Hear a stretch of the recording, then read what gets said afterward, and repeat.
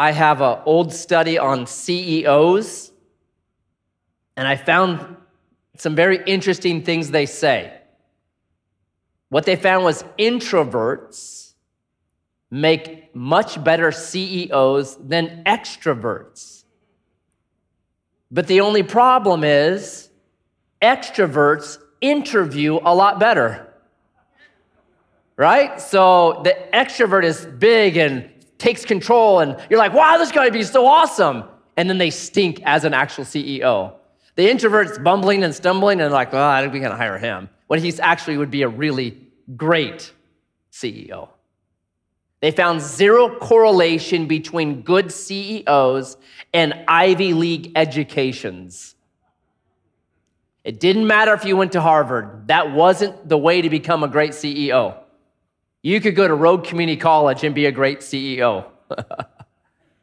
And then the coolest part was half of the really great CEOs had a major blunder on their resume, like driving their previous company into bankruptcy or something, like big time mistake.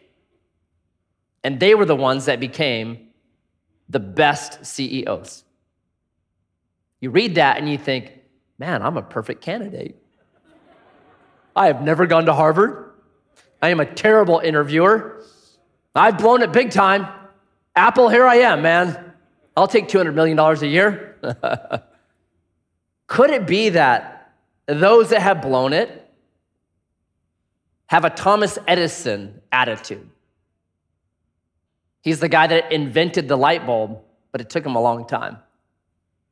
And so a reporter once asked him, as he was working on the invention of a light bulb, they said, is it true, Mr. Edison, that you have failed 1,000 times in trying to invent a light bulb? And he quickly and brilliantly replied, oh no, I haven't failed 1,000 times. I found 1,000 ways not to make a light bulb. There's a certain way to see failure. And chapter 9 is a reboot. Chapters 1 through 8, kind of a failure, right? We've seen that, we've gone through that, we've stepped through it. Failure, big failure, flood. And then now, chapter 9 is the reboot with a new CEO. It's Noah. And Noah, in chapter 8, if you remember from last Wednesday, Noah, the very first thing he does when he gets off the ark after the flood is he makes an altar and he worships Yahweh. Every reboot in our life should begin just like that. If you feel like you've failed and done something, man, every reboot should begin with praise, putting God back into the right position in your life. Because very often our failures come from inordinate loves, where we have disordered love. Something has displaced God in our life, and that ultimately is what leads to a lot of mistakes and failure. So Noah, step one in this reboot is, let's get God where he belongs. Number one, praising him. And then chapter 9 begins the reboot. And God blessed Noah and his sons and said to them, be fruitful and multiply and fill the earth. The fear of you and the dread of you shall be upon every beast of the earth and upon every bird of the heavens and upon everything that creeps on the ground and all the fish of the sea. Into your hand they are delivered. Every moving thing that lives shall be food for you. And as I gave you the green plants, I give you everything. But you shall not eat flesh with its life, that is its blood. For your life's blood, I will require a reckoning from every beast. I will require it, and from man. From his fellow man, I will require a reckoning for the life of a man. Whoever sheds the blood of a man, by man shall his blood be shed. For God made man in his own image, and you be fruitful and multiply, increase greatly on the earth, and multiply in it. Reboot. It's the same, but it's different. You see some similarities, really, to the first time creation is made, but there have been some changes because it's never the same. Life never stays the same. And if you notice in verse 1, God blesses Noah, and this is the blessing. Be fruitful and multiply and fill the earth. Have we heard that before? Chapter 1, verse 28. What was left out, though? In chapter 1, verse 28, to Adam and Eve, God says, be fruitful and multiply and fill the earth and subdue it. The Hebrew there is literally kibosh. Put the kibosh on something. Now, the kibosh is not added in here. Why? Because what Adam and Eve were to put the kibosh on was the serpent that showed up in chapter 3. And guess what they did not do? Put the kibosh on him. They lost, the fall happens, everything from it, right? And so the promise is now, you guys can't do it.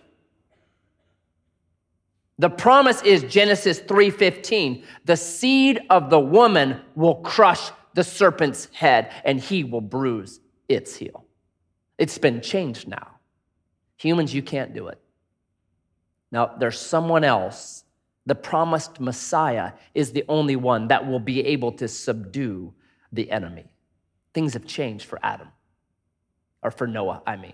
Things have changed. The reboot, but it's different.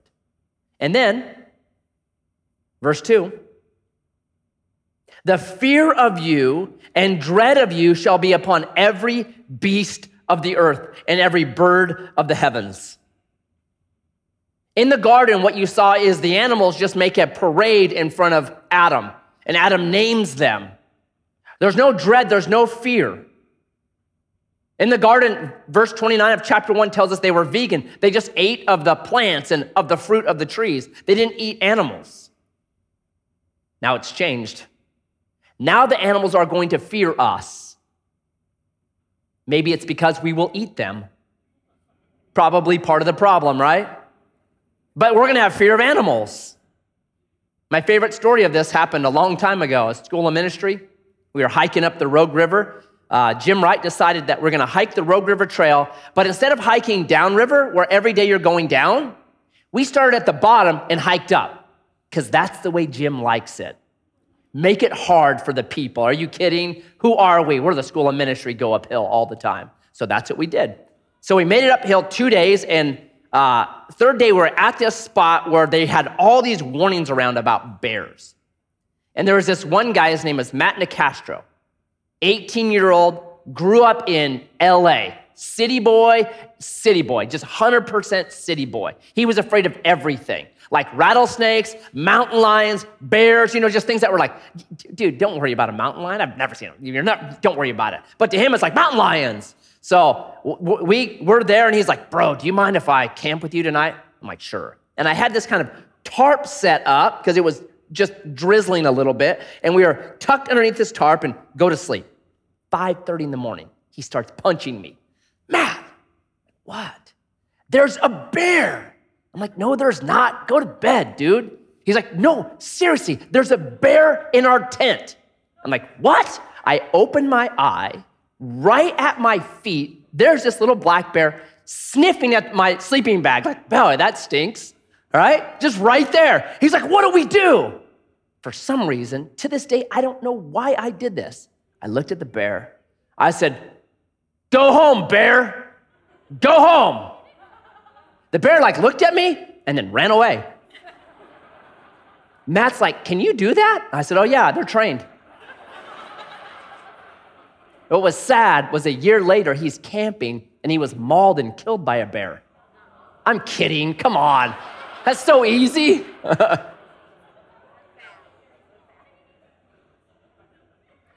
the relationship that was there with Adam and Eve, with the animals, and this cooperation with nature and this beauty and this incredibleness, fractured now. Now there's dread and fear. George Whitefield once said this. He said, do you notice when you walk by the dog, it growls at you? You walk under the tree and the bird screeches at you? You walk near the deer and it runs away from you? Do you know why? Because all creation knows you've quarreled with their master. I like that. That's chapter 9. Things have changed. Oh, reboot. Some are the same. You're blessed, can't subdue. And now the animal kingdom, we're in a quarrel.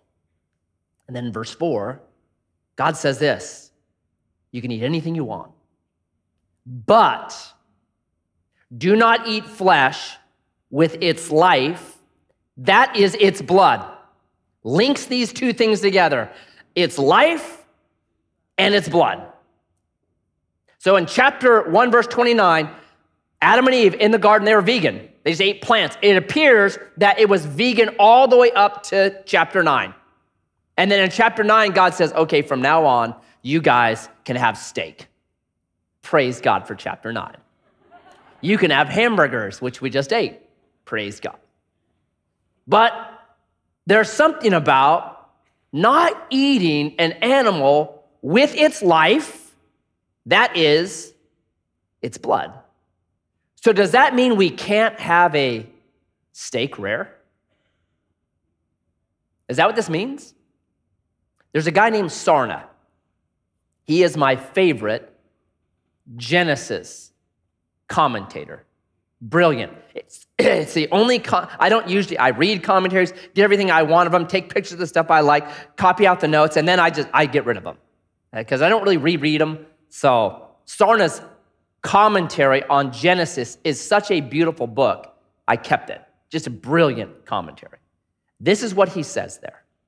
He says, what it means is you're not allowed to eat an animal while it's still alive. You can't hack the leg off a cow and then be eating the cow leg while the animal's standing there. Hey, you've got 4 legs, now you got 3, and I'm eating it. You can't kill an animal and as it's dying, take its blood and drink it or something. Right? That are things that pagans would do. So I tend to agree with that.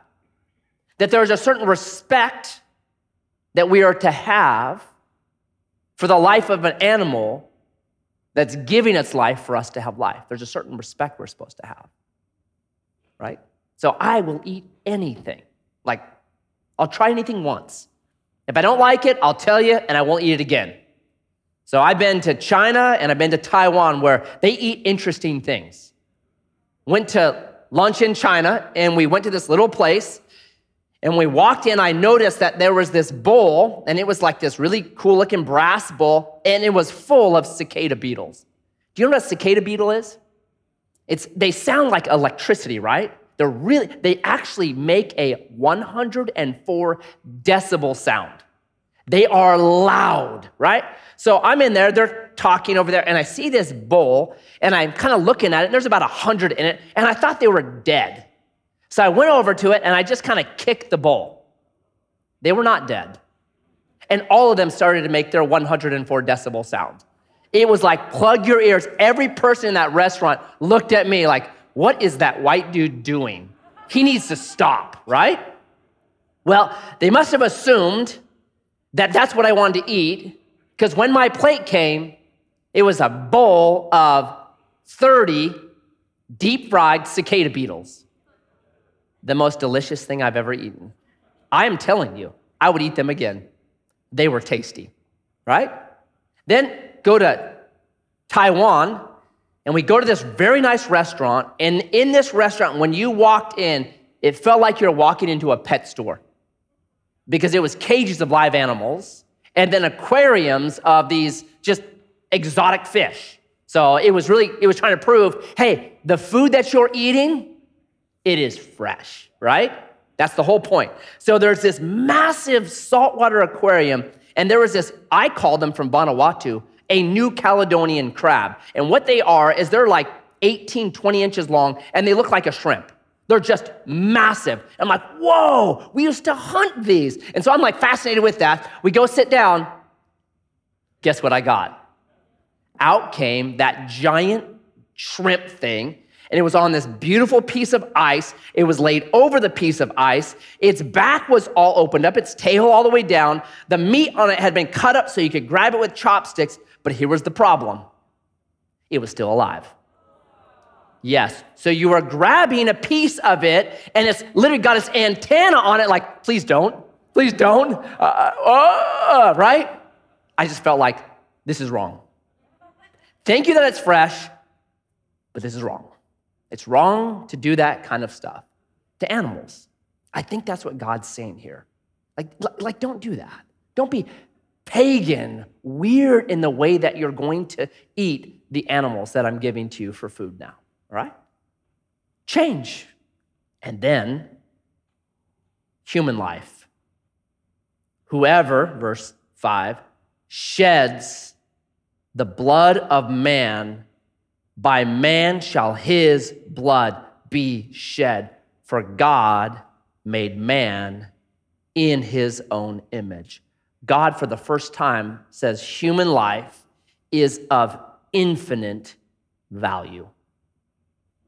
Remember what got us into all the trouble of the flood. Cain murders Abel. And then this guy named Lamech, who I call Lamo, decides, well, if he got away with it, I'm gonna murder people. And if anyone touches me, if anyone tries to get back at me, I'm gonna kill 77 of you. And Lamo is the first guy that starts to build cities, the first guy that's a polygamist, the first guy that's just a mass murderer. He actually writes a song about his murder. He's a terrible individual. He's collecting power and collecting women and collecting wealth. And he begins to believe, because I have women and because I have power and because I have wealth, my life is now more important than anyone else's life. Has that ever happened in history? Who's this book of Genesis to? A group of mud, brick, baking slaves who Pharaoh had said, your babies are worthless, and we're going to kill them and throw them into the river. They're valueless. So God is changing it all right here. No way. No way. Humans and human life does not roll on a sliding scale. That somehow if you accumulate money or power or wealth or education, then somehow your money, your life is worth more. No way. All life, God says, is of infinite value. It's like this. This is the best illustration I have. I went and got one of these today. You know what this is right here? This is a $100 bill. I had to borrow it. Would anyone want this nice, crisp $100 bill? All right? How about if I took this $100 bill and I crumpled it all up? So it's not so nice looking anymore. Do you still want the crumpled up $100 bill? How about if I took it and I stepped on it? And I've got chickens, and chickens do what chickens do, and some of that dew is on my shoe. Do you still want the $100 bill? Yeah. How about if I spit on it? Would you still want the $100 bill? Yes. Why? I'm keeping it. Why? Condition does not change the value. When God says all humans are valuable to me, what he's saying is condition does not change the value. I assign value to humanity. And there is no sliding scale. There's not Pharaoh's life is worth more than a baby's life. All life has value to me. So valuable that life has to be paid with life. Now this should set up a category in our head right now, a hint of where the story is going. That life is so valuable that the only thing that can pay for life is a life. Shouldn't that set up a category in our head of where the story just might be headed right now? You get that early. Page 9, you're already getting a very clear view of what God is going to do. That the only way that humans can be redeemed from our violence and our greed and our insanity is with a life. It's the only way. And so God says, with this reboot, I've got a new covenant. Check it out. Then God said to Noah, verse 8, and to his sons with him, behold, I establish my covenant with you and your offspring after you, and with every living creature that is with you, the birds, the livestock, and every beast of the earth with you, as many as came out of the ark. It is for every beast of the earth. I establish my covenant with you, that never again shall all flesh be cut off by the waters of the flood. Never again shall there be a flood to destroy the earth.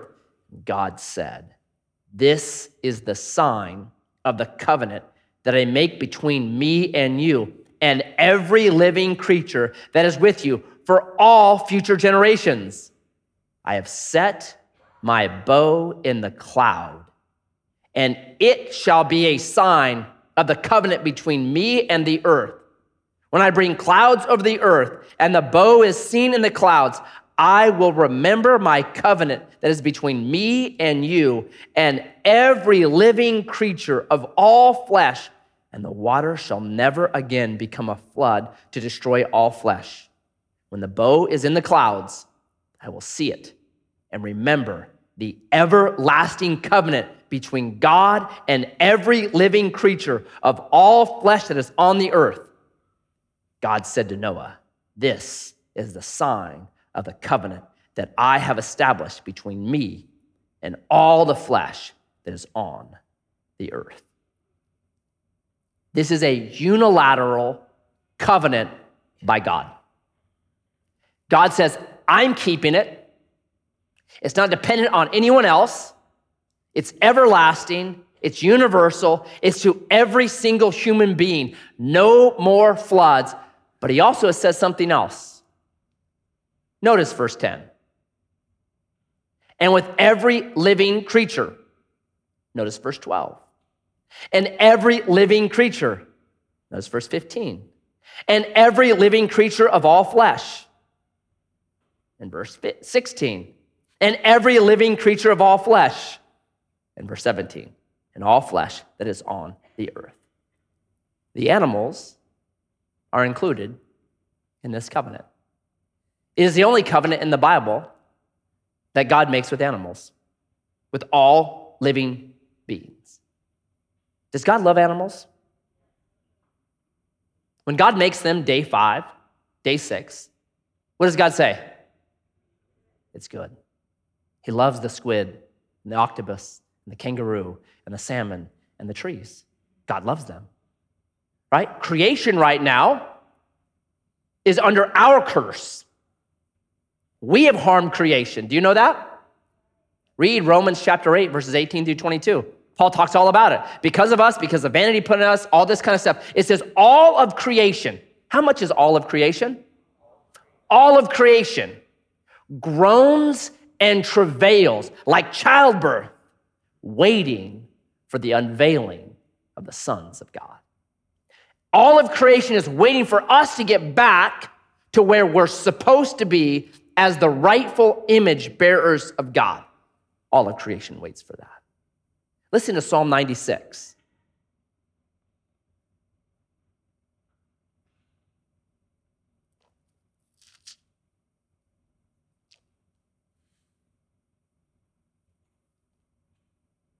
Let the heavens be glad. Let the earth rejoice. Let the sea roar and all that fills it. Let the field exult and everything in it. Then shall all the trees of the forest sing for joy before Yahweh, for he comes, and he comes to judge the earth. Do you hear that?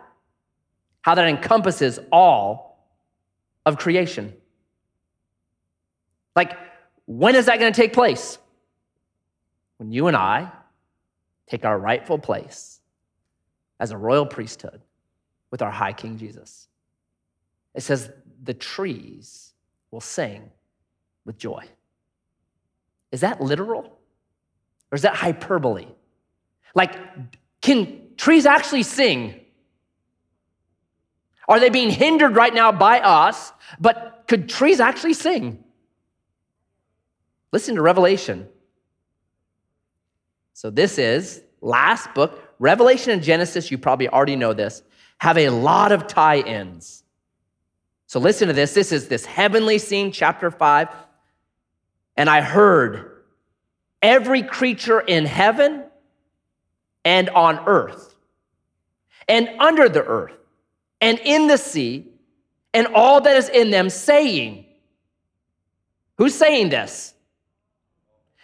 Every creature in heaven, on earth, under the earth, and in the sea, saying, to him who sits on the throne and to the Lamb, for blessing and honor and glory and might forever and ever. Maybe C.S. Lewis and J.R.R. Tolkien are right. And there's coming a time that the creatures right now, creation is groaning and travailing for, because right now we're hindering them and not letting them do it. Like, eventually, I think, everything becomes a really good Disney movie where all the animals sing. And one day that's coming for us. One day it's back. And what's the sign of this covenant that God makes with all of creation because he loves it all? What's the sign? Because there's always a sign for a covenant. Abraham's given circumcision. Israel's given the Sabbath day. You and I are given baptism and communion, signs. So what's the sign of this covenant? It's a rainbow. So God says, the sign of this covenant, he says it multiple times, is a bow. That I have a better solution than flooding the earth and killing everybody. I've got a better solution. This is very important to get, because I think there lurks in our minds, even to this day, that if we could only get rid of the bad people, then everything would be okay. If we could just get rid of ISIS or terrorists or racists or Putin or my rude boss or my bad neighbor or a new regime in America, then everything would be better. Isn't that the flood?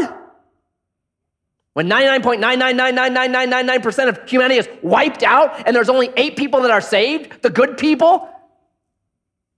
And what happens? We'll see at the end of chapter 9, it didn't work.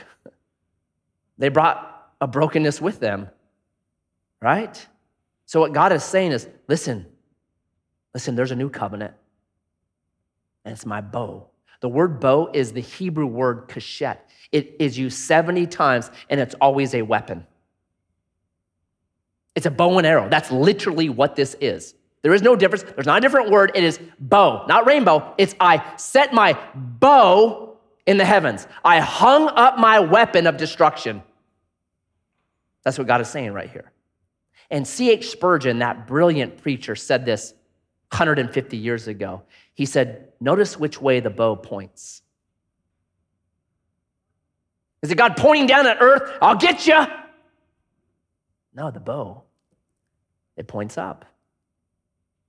This is the covenant. It's not destruction. It's all the arrows from my wickedness and our wickedness are heaven bound. Listen to how the prophet Isaiah said it. It's Isaiah 53. One of the suffering servant songs that are just blow your mind brilliant. 700 years before Jesus. Listen to this. I'll just read verse 5 and 6. But he was pierced for our transgressions. What do arrows do? He was crushed for our iniquities. Upon him was the chastisement that brought peace, and with his wounds we are healed. All we like sheep have gone astray. We have turned everyone to his own way, and Yahweh has laid on him the iniquity of us all. Which direction does the bow point? To heaven. Because God the Son says, I'll pay for the gossip. I'll pay for the lies. I'll pay for the anger. I'll pay for the envy.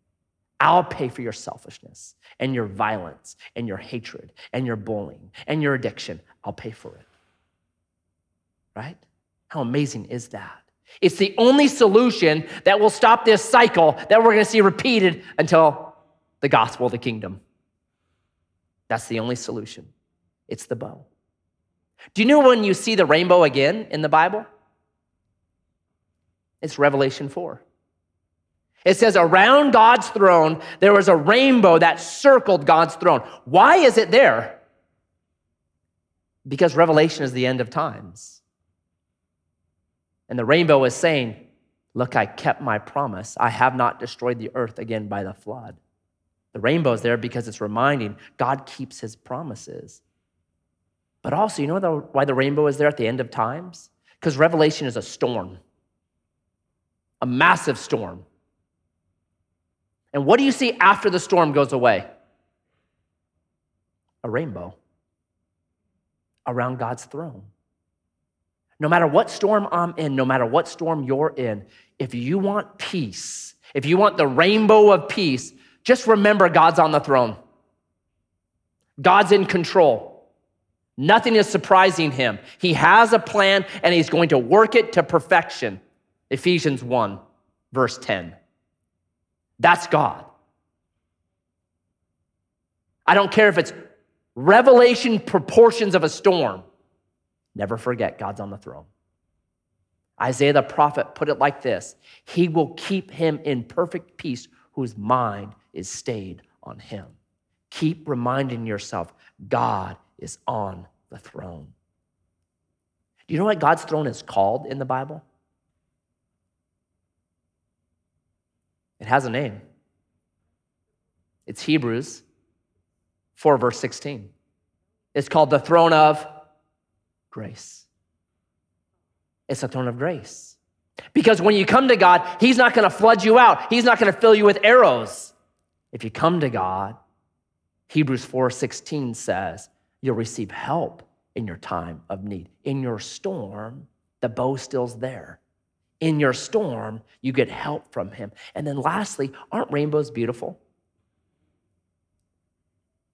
Jonathan Edwards said this. He said, you can tell a nominal Christian and a true Christian by this one thing. Nominal Christians find God useful. God, get me a wife. God, get me a life. God, get me a job. God, get me money. God, get me out of jail, right? God becomes useful. It's really paganism. I do this for you, God. I'll pray, I'll read my Bible, and then you give me something. He says true Christians find God beautiful. That his grace and his mercy and the story of Jesus is beautiful. And that your goal is not to get something from God. Your goal is God. I just want him. I want his presence. I want to know him. That's the change. This is the covenant. God makes it with Noah. I'm hanging it up. Not going to do this again. Now you would think, yes, reboot. All right. But read the end of the chapter. The sons of Noah who went forth from the ark were Shem, Ham, and Japheth. Ham was the father of Canaan. These three were the sons of Noah, and from these people of the whole earth were dispersed. Noah began to be a man of the soil, and he planted a vineyard. He drank of the wine and became drunk and lay uncovered in his tent. And Ham, the father of Canaan, saw the nakedness of his father and told his two brothers outside. Then Shem and Japheth took a garment, laid it on both their shoulders, and walked backward and covered the nakedness of their father. Their faces were turned backward, and they did not see their father's nakedness. When Noah awoke from his wine and knew what his youngest son had done to him, he said, "Cursed be Canaan. A servant of servants shall he be to his brothers." And he also said, "Blessed be Yahweh, the God of Shem, and let Canaan be his servant. May God enlarge Japheth, and let him dwell in the tents of Shem, and let Canaan be his servant." After the flood, Noah lived 350 years. All the days of Noah were 950 years, and he died. There's no happily ever after. Not yet. You read this story, and you're like, man, what in the world? What we're seeing is a repetition of the previous story, isn't it? The reboot looks exactly the same. In chapter 1, God's Spirit hovers over the chaotic waters, and out of the chaotic waters come order and land. What happens after the flood? A dove is released, symbol of the Holy Spirit in the Bible. The dove hovers over the waters, and out of the waters come land. And then God blesses Adam and Eve in the garden. And what does God do at the beginning of this chapter? He blesses Noah and his sons, right? But then there's a fall, and then Noah curses someone. It's just the same cycle repeated right here. And here's what's so sad to me. Noah, if you look at the first 11 chapters of Genesis, gets the most words. He's the one guy that stands out as a hero. Like everyone else is like, or they get very few words and we don't know what happened to him, right? Enoch, well, okay, but he disappears. Noah is the big hero in the first 11 chapters, right? Wow. And yet, his end is such a bummer. He ends up drunk and naked in his tent. We can think that certain families are perfect and amazing and incredible. All that means is they're really good at keeping the tent flaps closed because there's sin in every tent. Doesn't matter how much of a hero you think someone is, no matter how high of a pedestal you put on them, all it means is they know how to keep their tent flaps closed. That's all it means. So you can't look in there and see drunk, naked people. That's all it means, right? I'm dead serious on that. Every hero is like this in the Bible. The lesson of Noah is this, right? He retires, starts to kick back, and then he ends up failing greatly. You and I have to learn to run through the tape. Paul said, "I finished my course with joy." It doesn't matter if I've been faithful for 100 years, or 100 months, or 100 weeks, or 100 days. Every day I got to wake up and say, "God, help me to be faithful today. I don't want my image tarnished. Help me, empower me to run well today." 1 in 10 in the Bible finish strong. 10%, that's it. I just keep saying, "Lord, help me to be in the 10%. Help me to be in that 10%, Lord. Please help me," right? And my alarm in my own head is this. It's when I say this about the things of the Lord, when I say, "Oh, I used to do that." That's an alarm in my head. I used to read my Bible. I used to pray. I used to serve. I used to be on mission. I used to, That should be an alarm for every single one of us. Have I retired like Noah? Because he used to be on, man. He was the man, preached righteous for 100 years. And he becomes a man of the soil, plants a vineyard, gets drunk, and something weird happens. Be careful when you start saying, "I used to" a lot. I want to be saying, this is what I am doing. If you feel right now like, I do a lot I used to. Jesus has the divine cure. It's Revelation chapter 2. He talks to an entire church, the church at Ephesus, one of the most brilliant churches in the Bible. But he says this, "I've got one thing against you. You've left your first love. So," Jesus says, "remember from where you've fallen." God didn't move away from me. God didn't move away from you. God didn't move away from Ephesus. They fell away. remember from where you fell. Repent. God, something's happened to my heart. Something's happened to me. Repent. And then number 3, redo your first works again. The things that you were doing when you were passionate about Jesus, what were you doing? Start there. Redo those first things again. It's the divine cure from our high physician. Get back to doing those things. That's what we're supposed to do, right? So Noah blows it. What happened here? No one knows. The word nakedness, you can look at it. It has really bad connotations in the Bible, usually sexual in nature. So that leads people down this kind of rabbit hole, like maybe something worse happened. Maybe Canaan did something because he's the dude that gets cursed, the grandson of Noah. No one knows. In the Old Testament, it was not a sin to get drunk. It was dumb. Over and over, the Proverbs like, don't be stupid, don't get drunk. But there's never a command, you cannot get drunk. New Testament, there is a command. Do not be drunk with wine. Old Testament, there's not that law. Stupid, I think Noah would agree. Man, that was stupid. But it's not a law. So what happened here? No one knows. What's the point of this story? Here's the point. Here's what changes in the reboot. You have in chapter 3, Eve tempted to sin. She eats of the fruit,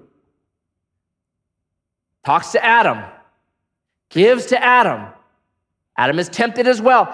He eats of the fruit, and both of them are cursed. In the reboot here, one son blows it, Ham. Takes his blow it, goes to his 2 brothers. Hey guys, come over here, check out dad's nakedness, whatever it means. Come over here, check it out. They say no.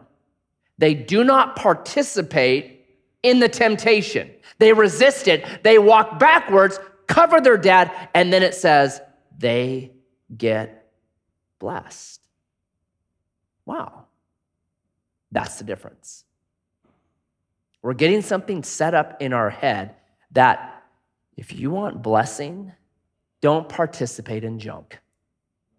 Pretty simple. There's temptations coming for all of us. Adam, Eve, Ham, Shem, Japheth, it's coming for you. Don't participate. Don't participate in the junk. Don't go look at the nakedness. Don't do it. And there's a blessing that comes in that.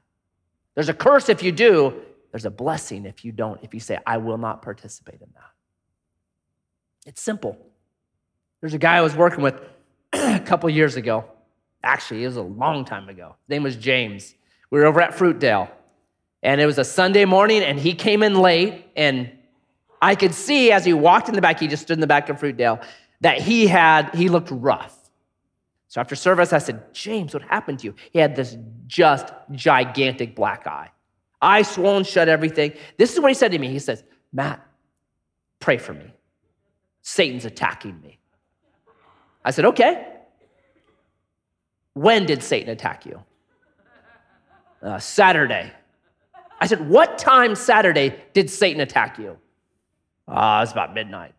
Okay. Where were you at when Satan attacked you? I was outside the Wonder Blur bar. What were you doing when Satan attacked you? I picked up on a dude's girlfriend and he punched me. I said, bro, that's not Satan. That's stupid. I said, I am never worried about being attacked by Satan like that. You know why? I don't participate in that kind of stuff. You don't have to participate in that kind of stuff. You won't come black and blue and you'll be blessed. The message we're getting on the reboot, where we're starting to get additions to this story, to this cycle, is be like Shem and Japheth and do not participate in wickedness and you'll be blessed. And that still holds true to this day. Still holds true. Go to the Wonder Blur.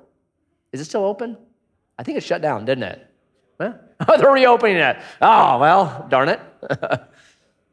Don't go to the reopening at midnight and pick up on another dude's girl, and you won't get punched in the face. It's just that simple. There's a blessing for non-participation. Jesus, give us wisdom. We want to run through the tape well.